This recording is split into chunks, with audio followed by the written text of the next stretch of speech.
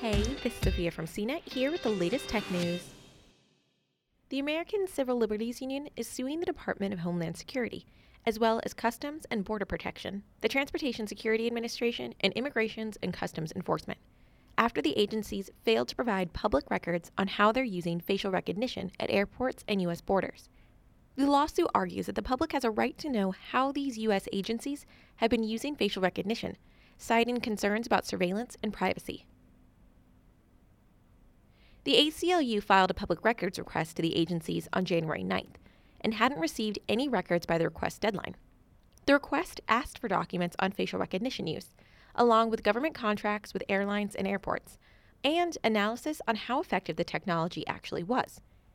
Public records requests give agencies 30 days to respond, but the DHS, CPB, TSA, and ICE didn't answer in that time.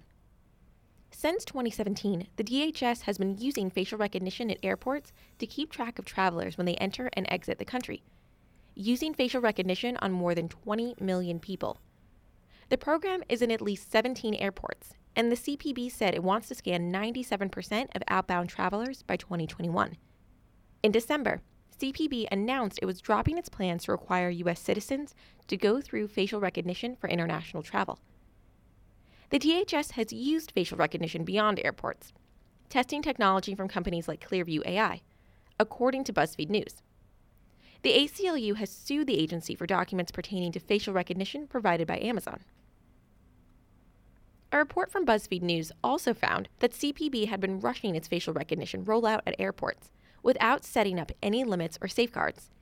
In May, an official of the agency said it didn't have data to address racial bias with facial recognition at airports. Some lawmakers worry that facial recognition poses a threat to civil liberties and free speech, and have proposed legislation to limit the technology's use. There are still no federal laws on the surveillance technology, and government agencies like ICE and CPB have been adopting facial recognition without any limits.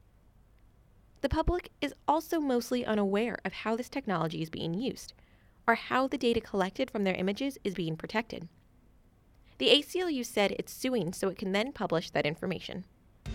For more of the latest tech news, visit cnet.com.